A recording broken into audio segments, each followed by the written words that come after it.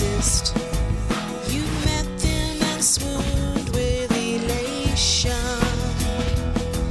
They took you to Pluto and bore. You're listening to the ESP, the European Skeptics Podcast, an independent weekly show in support of European-level actions within the skeptical movement. The ESP is run by individuals representing different skeptical groups from across the continent. This is episode 163. I'm your host, András Pinter, and joining me for the show are my co-hosts, Jelena Levin and Pontus Böckman. Sziasztok! Всем привет! Hejsan! Hey! How are you guys? Andras, is it early enough for you now? Yeah, it is. Yeah. I think this is the first time that we do two recordings while I'm on the go in a row, and on the same trip. I'm getting used to getting up at 4:30 in the morning. Good work, Andras. Yeah, sorry about my voice. Yeah. Well, yeah.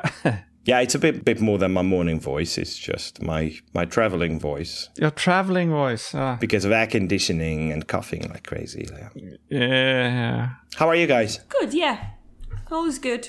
It's a late evening for you. Yeah.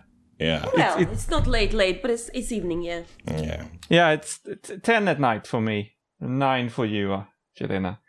Oh, okay. All right.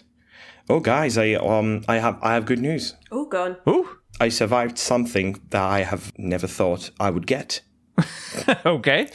I still don't know for sure, but when I go home, I'm going to have to do the serological test to find out whether I contracted dengue. Oh, no. Exciting. Yeah. Yeah. That's terrible. Yeah, isn't it? Wow. How did you... Tell us more. You can't just say that. Oh, yeah, of course. You know, it's a tropical disease. It's present in Southeast Asia. And actually, unfortunately, it's very frequent around here. And into about the 4th or 5th day of my trip, I started having interesting symptoms, flu-like symptoms. Wow. Real flu. I mean, not the man flu. Not a bad cold. No. No, and not yeah. So it was really much more severe than that. Like muscle pain and terrible headache. Do you know that kind of headache when you feel like your eyes are popping out? Yeah, I can imagine. And you can hardly move, and that was terrible. But I must be some kind of a genius when it comes to acting, because most of the people never realized anything. But when I got back to my room, it was when I just fell on the bed and started to survive the next couple of hours. But after about 7 days, it was gone. But didn't you get any treatment or stuff? No. Fortunately, I was well enough to walk and didn't have to be hospitalized, which suggests that if it really was dengue, it has 4 different types, and it was the mildest one.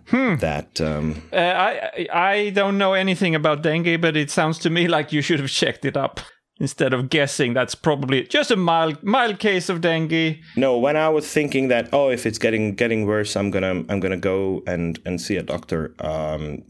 At that phase, it was starting to get better.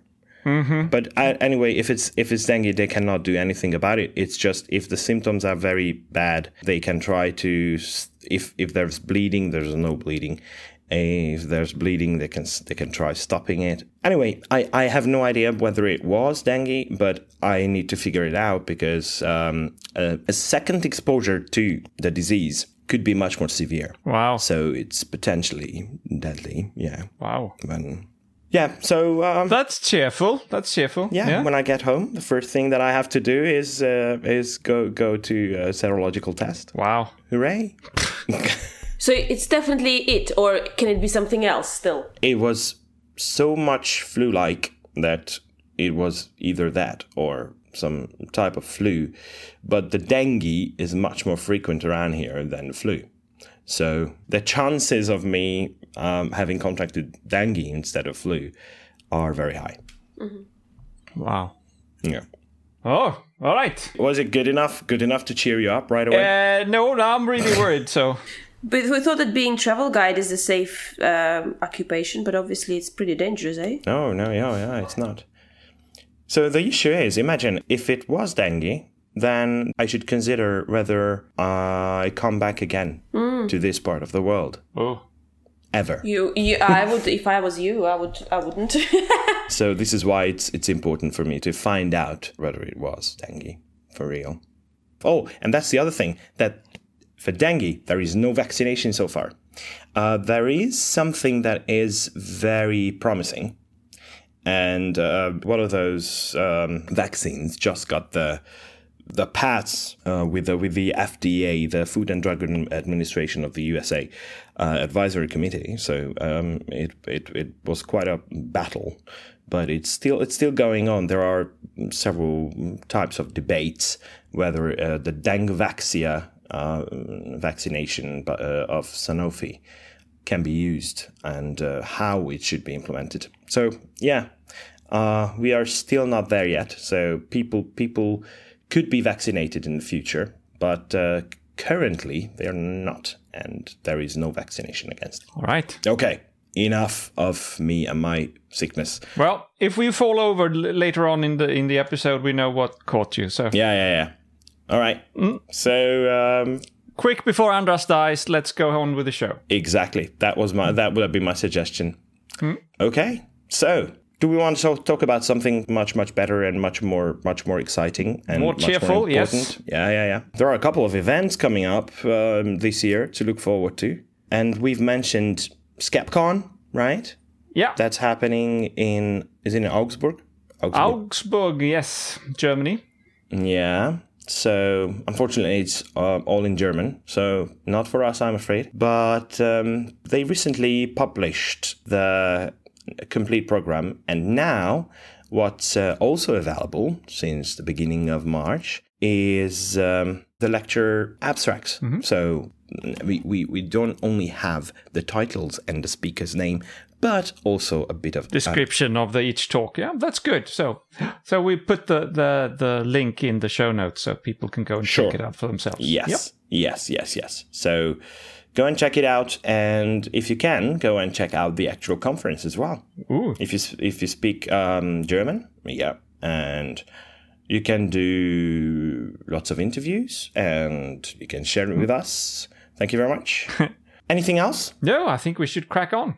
Okay, I think that's enough of housekeeping for the moment. That means that we are moving on to our first segment, which is, as usual, Jelena talking about something that happened this week in skepticism. Righty, okay. So it is a program that started many years ago in Italy called Quark on the 18th of March 1981, and it was a program that was started by Piero Angela. Piero Angela, who is an Italian, television personality, a science educator, just all around massive superstar.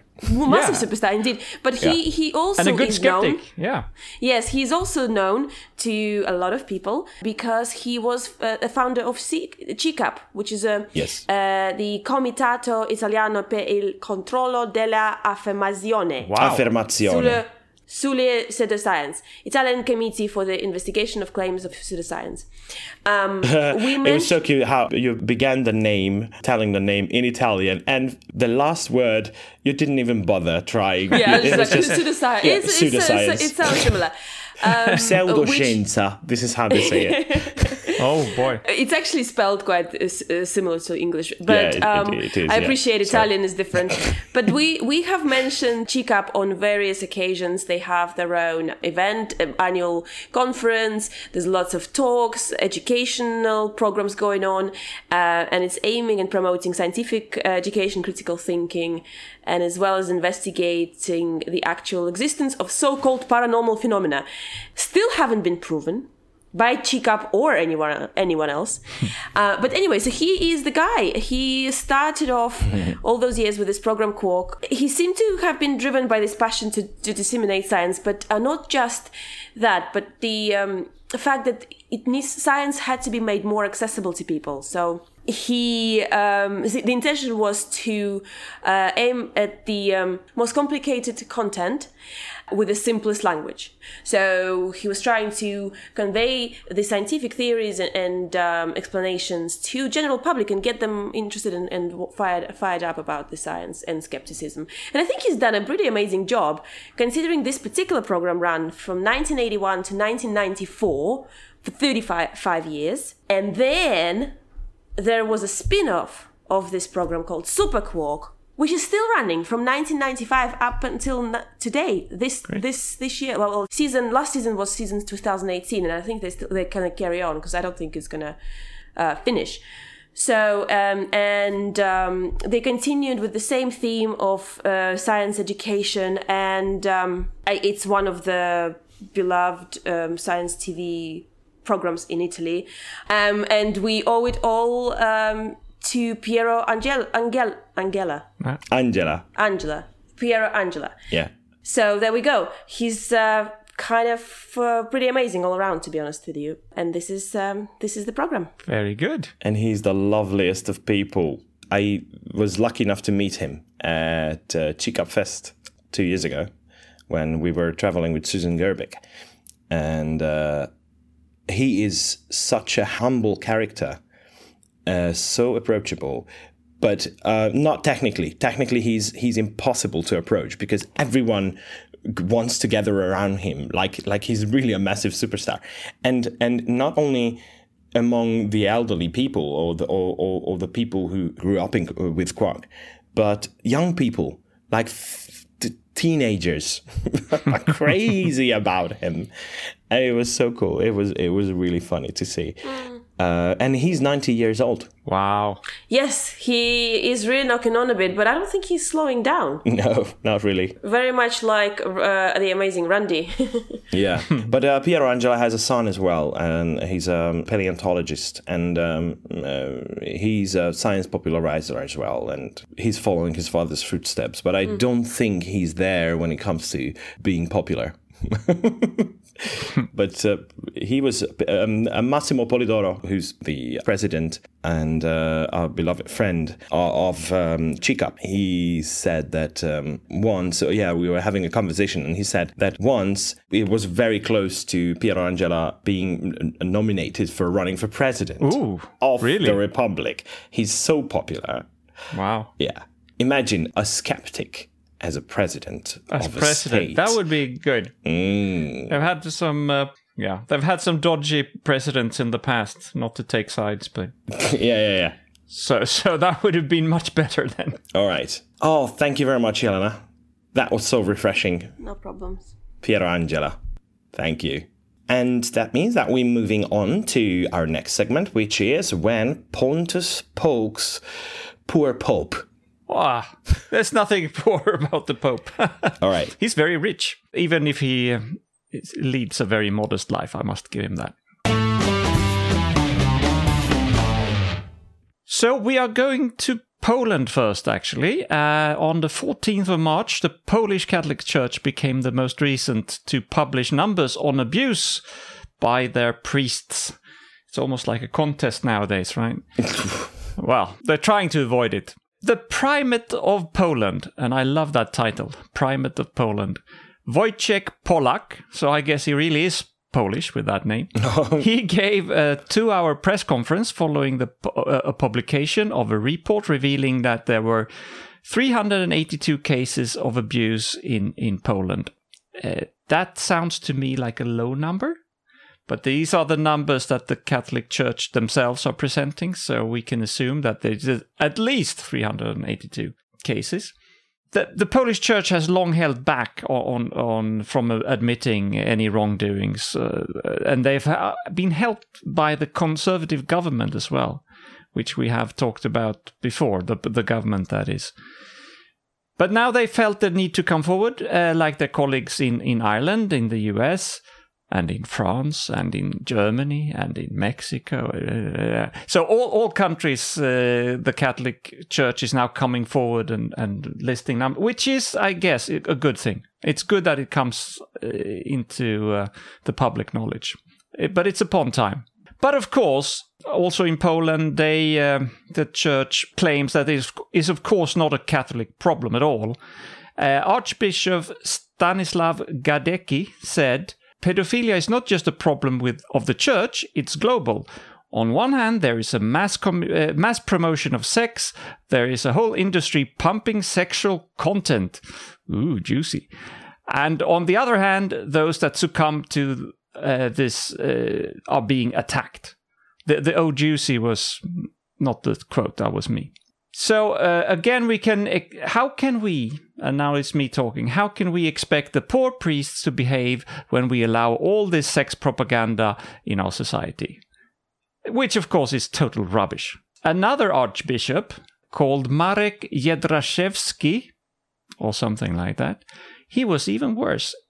He said it would be totalitarian to call for a non-tolerance of abuse.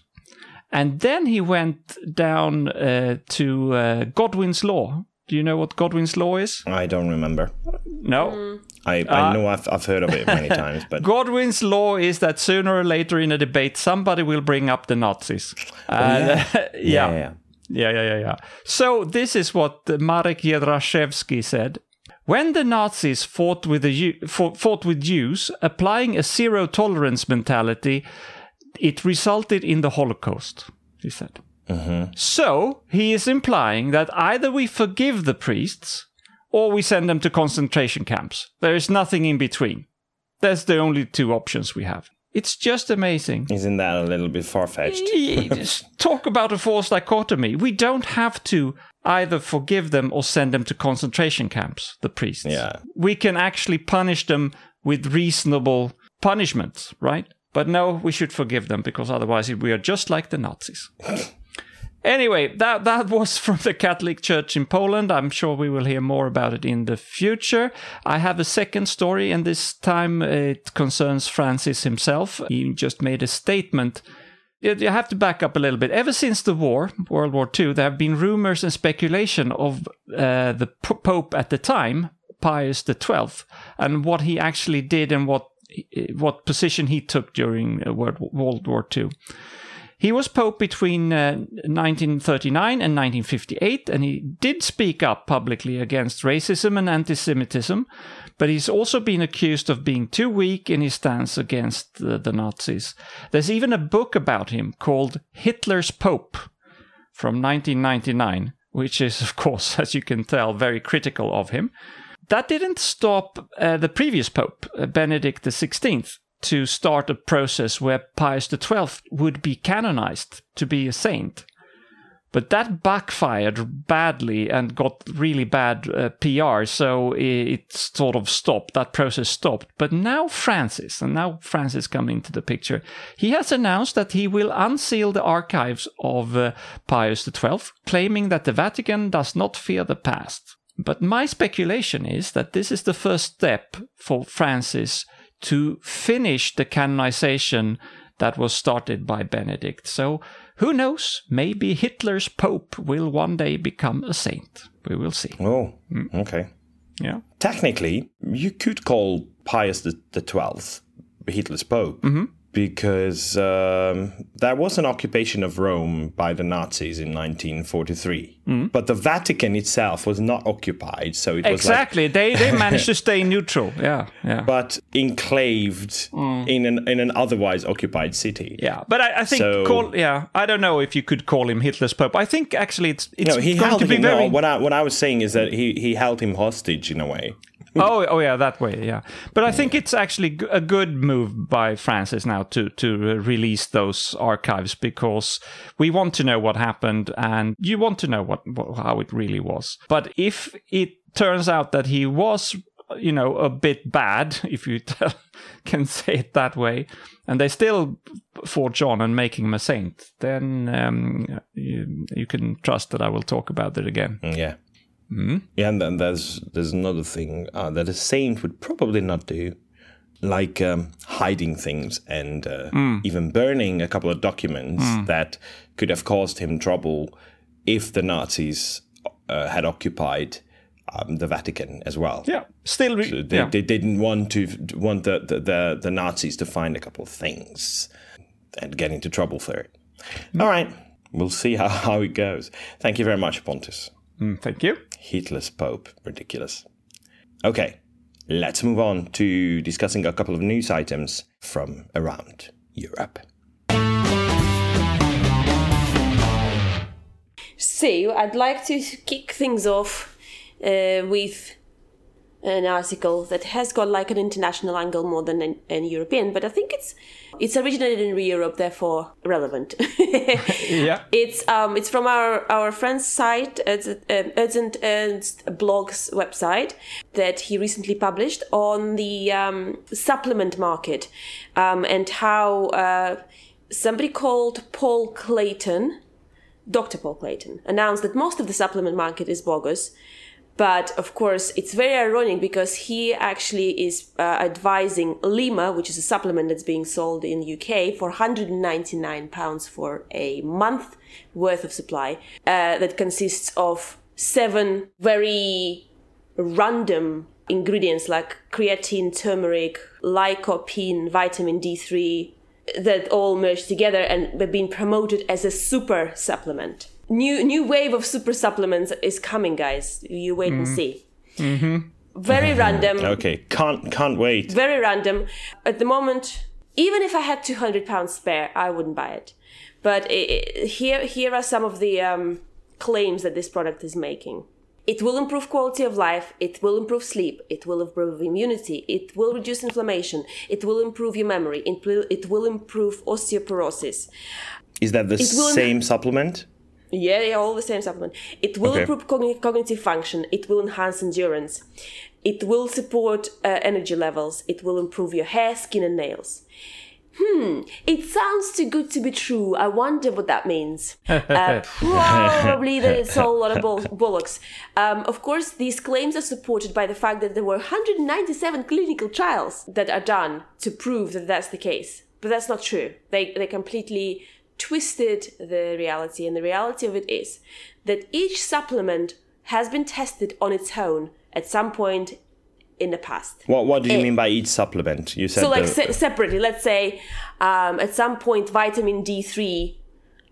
There was a trial on vitamin D3 at some point. This is a combined supplement. Combined. So yeah. Okay, so the different elements of that supplement that's right. So therefore, check this out. The Lima supplement, the combination of the 7, have never been tested and have never had trial.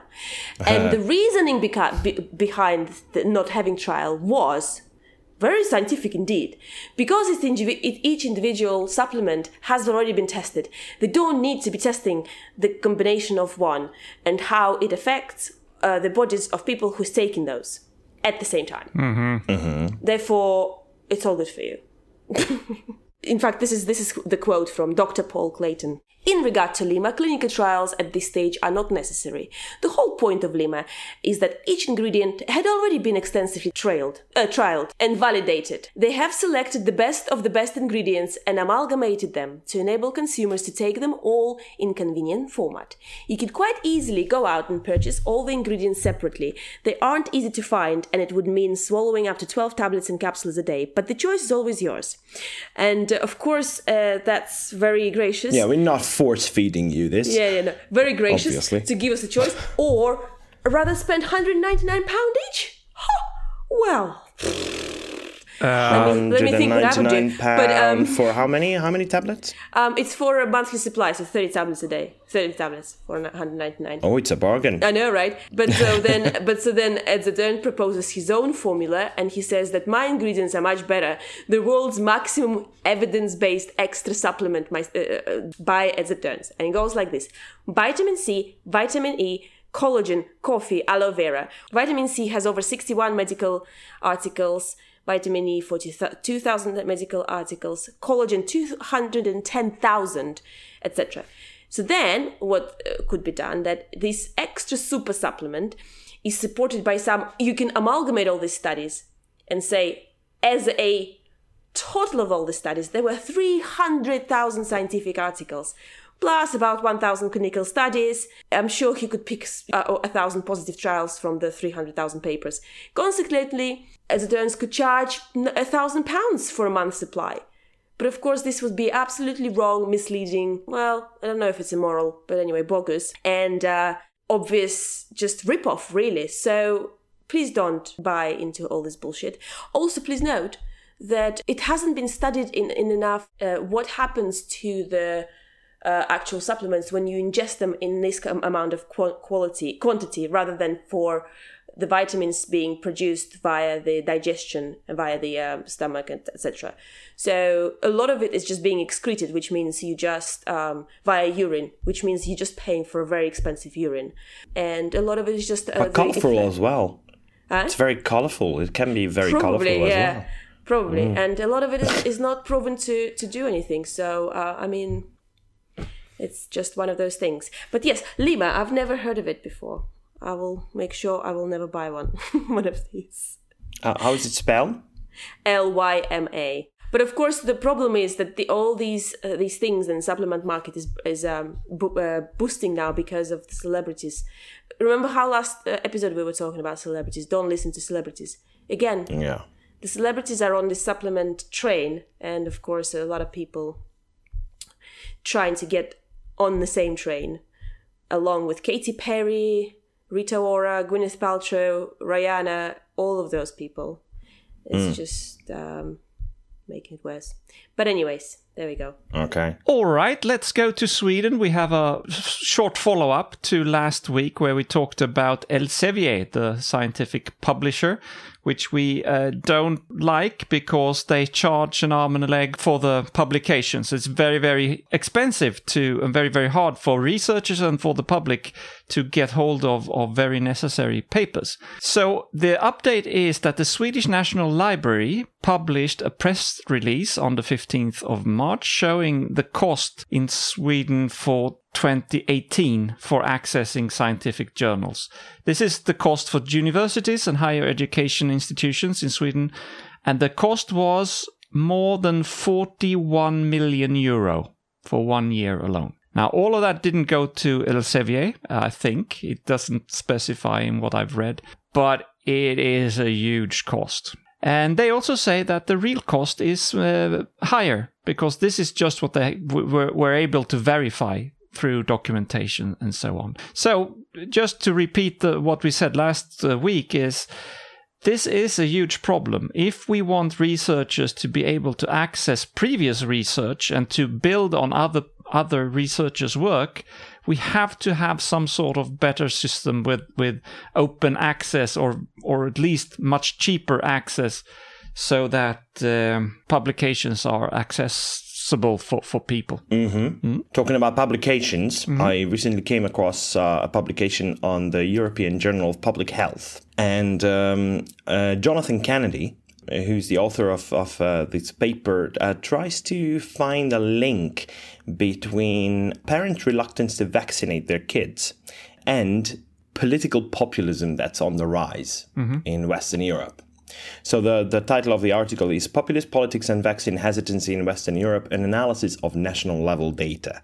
So what he did was taking data from Western European countries. The reason given why it's Western European is because it's a much more reliable amount of data present about the rise of populism. So they chose the 2014 European Parliament elections as the basis to determine this, and the percentage of people in a certain country who voted for populist parties. Well, it was difficult, and the author does point out that it's difficult to categorize the parties into populist and non-populist parties because it's not a clear-cut thing, in some cases at least. But the reason why they didn't include Eastern European countries is because they have populism much more entangled in the whole fabric of their political system, unfortunately. So it's not a newly rising thing. It's something that has been there for long. So only countries before the extension of the European Union in 2004 were included.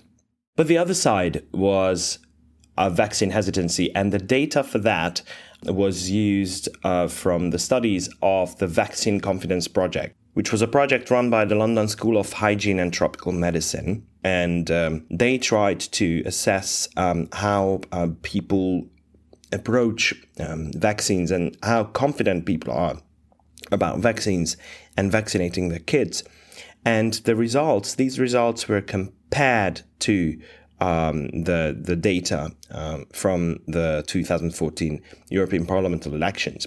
But the problem is that the results were not conclusive. So even though they say that in the conclusions that since both vaccine hesitancy and political populism are driven by similar dynamics, as they put it, and they point at one thing, which is a distrust in elites and experts. It's an interesting basis for such an argument, but the whole thing originates in an anecdotal evidence that suggests that there is a connection between the two.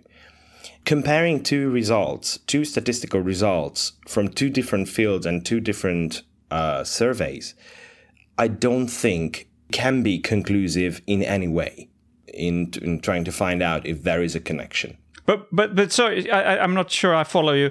Did they find a link or not? First, they say that they find a connection, somewhat of a connection, but then they go on that. Oh yeah. It's actually difficult to figure it out, but this should have been the starting point, and saying that we cannot work with this data. We have to conduct some kind of a survey that measures the two at the same time. Okay. So you have to ask the same people about their way of thinking, and not just compare two completely different statistical set of data. Yeah, but it's a reasonable assumption that the two go hand in hand, right? Yes, but it's based on. But that's just an assumption, anecdotally based assumption. Yeah, sure. So yeah, I think we do agree that vaccine hesitancy is a problem. It's an issue, and it should be tackled. It should be understood. The other thing that should be understood and tackled is the rise of political populism. But what the actual connection between the two is still waiting to be proven, or at least given an answer to. Okay, speaking of vaccine hesitancy, let's do a quick measles update, because the measles problem is not going away. In some cases, it's even getting worse. So let's start with one thing. Let's start with France, where there's a report that there's almost 300 cases so far in 2019. 90% of the cases involved non-vaccinated people. So it goes to show. If you're not vaccinated, you are vulnerable to measles. Measles is very contagious, and we've said it many times before. The consensus is that you need to have the population at 95% vaccination rate before you keep the measles in check. So that's really worrying. 300 cases, that seems to me, I haven't really done the math, but that seems to be an increase of rate in France compared to last year. So, and about vaccinations, we mentioned last week that Iceland had their 4 cases of measles. It now turns out that all of those 4 cases were on people who were not vaccinated. So again, please vaccinate yourself and your kids, everybody. But the worst so far, when it comes to measles, is like last year, Ukraine. And it's even worse this year than it was last year. Last year in Ukraine, there were 54,000 cases.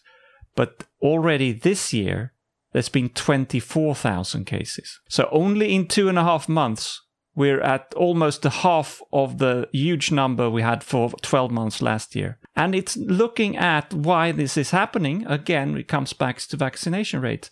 Only 54% of newborns in 2018 got their measles vaccinations. And I just said you have to be on 95%. So this is not going away. It's going to be worse. It's going to accelerate. It is accelerating. And the World Health Organization is very, very worried about this. There is a Professor Mykola Polishuk. I don't know how to pronounce that. I'm sorry. But he's the acting president for the Red Cross, actually, the Red Cross Society in Ukraine. And he says, and I quote, "Ukraine has one of the lowest vaccination rates against measles in the world, and this is very worrying.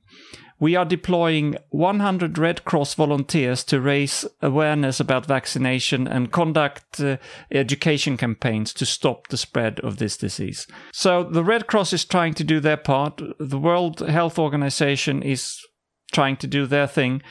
But it seems that at the moment, they are not winning the war here. Mm-hmm. Very, very worrying. I forgot to mention, there's 24,000 cases this year, but there's also 9 deaths in Ukraine alone for just over 2 months. Ooh.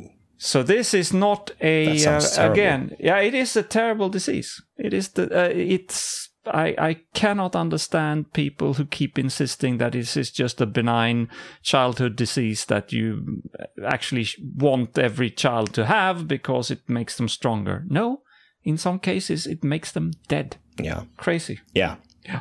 There is one thing definitely that vaccines cause, and that is adults. Yes. Yeah. Yes. If you want adults, you vaccinate your kids. Yeah. Yeah. Policies are always important when it comes to the public health issues like vaccination. And obviously, when we try to tackle issues, we try to tackle diseases or want to use vaccinations, we have to use clinical data that has been published. So the more clinical data is published, the more transparent the whole medical system is and the whole field of medicine. So this is why it's very important that there are no clinical trials of any sort that remain unpublished that have been conducted. Okay, so this is why, and we have talked about them, this is why All Trials is fighting very hard to tackle this issue, to try to get all universities, research institutes of any kind to be forced to publish all the data that they have. And it seems like the UK government has heard those calls and actually announced further steps. So a national clinical trial transparency strategy is promised to be published later on before the year ends. So obviously it only just started, so there's still a long way to go, but it's a very important step. So clinical trials have been reported not to be reported, if you know what I mean, by All Trials, which has they have set up a kind of a monitoring system, a trial watch of some sort, and this is what led to a public discussion about this, and the more public it becomes, the more politicians will listen and try to do something about it. I think that's a general rule and strategy that we have to follow. And the UK government seems to be promising a central monitoring system of all clinical trials conducted in the UK as well, which would be a great step. And I think it was further commented on by Norman Lamb, who's an MP and the chair of Parliament's Science and Technology Committee. The monitoring scheme has to be funded as well, so the government has to back it. But some interesting data about how many clinical trials have not been reported that we know of because of all these monitoring systems that are already in place. UK universities have failed to post the results of 254 clinical trials. And by reporting, it means that reporting it to the European registry. And that is just outrageous, I think. When it comes to reporting stuff onto the American registry, it's even worse because it's more than 8 times that. Mm-hmm. So 1,624 more trials were not reported to American registry. So it's absolutely terrible. But since the public outcry and that discussion in the public eye, some universities and some institutions have actually started reporting those results, which is a good thing. So it shows helping. that it's helping, it works. For example, the King's College London has by now posted the results of 96% of its trials onto the European registry, which is pretty good. But all of this is from a website called transperimed.org, and all trials as well. It has been mentioned on their website as well. So you know what institute is said to have reported none of the 24 due trials that they have conducted? No. Karolinska Institutet. Oh, you're kidding me. Jesus Christ. So we talked so much about them. Fucking hell. Ay. Yeah. Okay.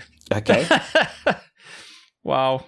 Okay. Yeah, I'll give them a call. Yeah, okay. Thank you. Yeah. I appreciate that. Fix that. And I think all trials people and everyone involved will appreciate that very much as well. Yeah. Yeah, just for if listeners are new listeners and are not aware, Karolinska is a big research institute in Stockholm, Sweden, which we have talked about a lot, and they've had problems with things in the past, but we can't go back and reiterate all of that. But yeah. Okay. So I think that's all of the news items that we wanted to discuss this week. So let's move on to the next segment. That is when Pontus tells us who's been really wrong lately. All right, new topic. Now we're going to leave vaccines and clinical trials and stuff behind, and we were going to talk about blasphemy. In 2014... 2 young women entered the Almudena Cathedral in Madrid to protest against the Catholic position on abortion and the concept of life starts at conception and silliness like that, because that's the Catholic Church position. These ladies, Ana Urbina and Carlota Canovas, they are part of the Femen movement, so their protest took place with no top on and with statements written on their chests, and they proceeded to chain themselves to the altar in the cathedral, and they shouted slogans. There was no sermon or other activity in the cathedral at the time, and the officials, they just closed the doors basically. For the 30 minutes it took for them to get someone to cut the chains, and after that they were arrested because we cannot have titties in the church. But the reason I bring it up now is that they were not charged for disturbing the peace or something that you could say would be reasonable in a way. But they were charged according to the Spanish Article 525 of the Penal Code, which concerns, and I quote, the vilification of religious feelings, dogmas, beliefs, and rituals. Mm-hmm. And that is a crime in Spain. Is it? Yeah, it's basically a blasphemy law. Oh, yeah. You must not hurt the feelings of the poor Christians. In December last year, this trial finally came to an end and they were acquitted. And that was good news. But the verdict was appealed and overturned, and now they were fined €2,160 each. It has been seen by some as a special insult that the sentence was also made public on 8th of March, which is, of course, the International Women's Day. Yeah. Mm-hmm. And the defense has declared that they will again appeal this to the Constitutional Court of Spain, which is the body that interprets the Spanish Constitution. And nobody expects the Spanish Constitution, right? It's a different thing, Pontus, I think. Yeah, oh, sorry. It was kind of a silly joke. Never mind. I was thinking of the Inquisition. So, why I bring this up is that I think it is an outrage that in Europe today we still have countries that have different kinds of laws against blasphemy, insult, or offense of religion. And among those countries, we have Austria, Cyprus, Finland, Germany, Greece, Ireland, Italy, Liechtenstein, Montenegro, Poland, Russia, Turkey, United Kingdom, and of course, Spain. Yeah. There is a movement trying to get these... There are too many. Yeah, it's a lot. It is a lot. Are we supposed to be a secular society by now or not? Yeah. There are countries that have removed their blasphemy rules since 2015. These are Denmark, France, Iceland, Malta, and Norway, so good for them. Mm-hmm. Netherlands went earlier, even before that, and the rest, I guess, don't have it. But for still having stupid blasphemy laws in 2019, Spain and the other countries that I mentioned get today's prize for being really wrong.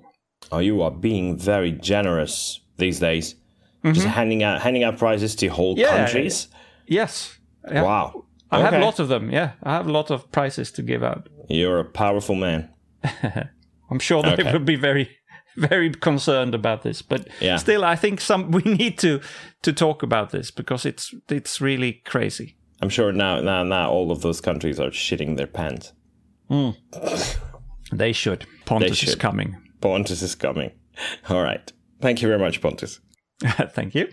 Okay, all that means that we are almost at the end of the show. Let's run a couple of ads to help our friends out there doing a lot of skeptical work. Yeah. You know, I gotta say, Bigfoot's BS, but the chupacabra is totally the result of top-secret government genetic experiments on a remote island. Taking medical advice from Gwyneth Paltrow, like steaming your lady parts and putting jade eggs all up in there, is a great way to improve your health. Police from around the world regularly use psychics to solve crimes. They just don't talk about it. Spontaneous human combustion is for sure a real thing. I've read all about it on the internet, and I worry someday it's going to happen to me. We all have friends and family who believe these things and much more. Well, if you're a rational thinker who is tired of arguing on social media and never getting anywhere, we have a solution for you. Join the Guerrilla Skepticism and Wikipedia team, and we will teach you how to add reliable scientific and skeptical information to the world's #1 source of information, Wikipedia. We write new articles and improve existing ones. We remove pseudoscience, paranormal, and alt-med claims, substituting the actual facts. And we operate in many languages. We've already reached tens of millions of people searching for information, but as you can imagine, we can never do enough. So please, join us. All you need is a PC, a Facebook account, and the desire to help educate the planet. In fact, you'll be educating the world while you sleep. Contact us at gsowteam@gmail.com. Guerrilla Skepticism. The time is now. Music by PurplePlanet.com.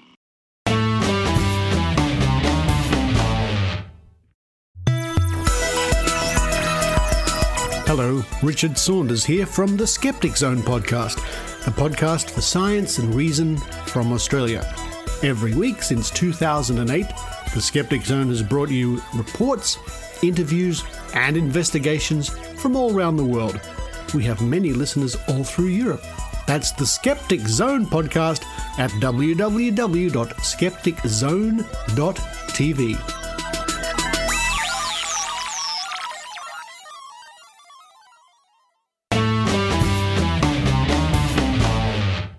All right. Keep an eye out for those people and their works. Okay, but that concludes our show. And that means that all we have left to do is listen to a very good quote presented by Jelena. This one is from German professor and former president of Stanford University, Gerard Kasper. He said, The search to know has always been characterized by the need to doubt and the need to be critical, including the need to be self-critical. Ooh. The end. Nice. Yeah, self-critical. That's the hard part, I think. Yeah, very hard. Often. Yeah. Often very hard. There we go. Very good. Okay. Thank you, Jelena. Thanks, guys. And indeed, thank both of you. I'd like to thank both of you for joining me today. Jelena and Pontus. Thanks, guys. Thank you very much. Thanks to our listeners for tuning in. Please keep doing so. And until next week, goodbye. Bye-bye. Paka.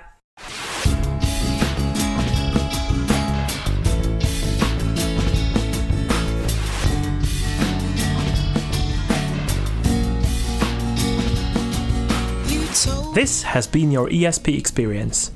The show is produced and recorded by TheESP.eu. Join us again next time, but until then, please send your feedback, comments, or death threats to info@theesp.eu.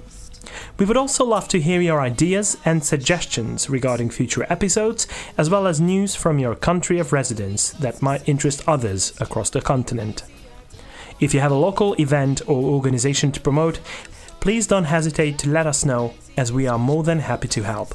All music in the program was written and performed by Keisha J. Gray and George Schwab and is used with their permission. Please check out our webpage at www.theesp.eu, follow us on Twitter at espodcast_EU, and like us on Facebook. I don't know how you can believe.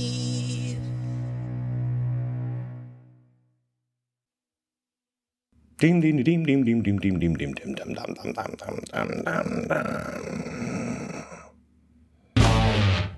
Hey, guys, I'm back. Oh, good. Can you hear me? Yeah. Did you notice I was gone? My No, I computer was just- totally froze. I had to restart the computer. I didn't see that you were gone. Neither did I. All right. I had only a little screen showing only Jelena. Yeah. So Only had eyes for Jelena. Okay, good. Ah, la la la la la.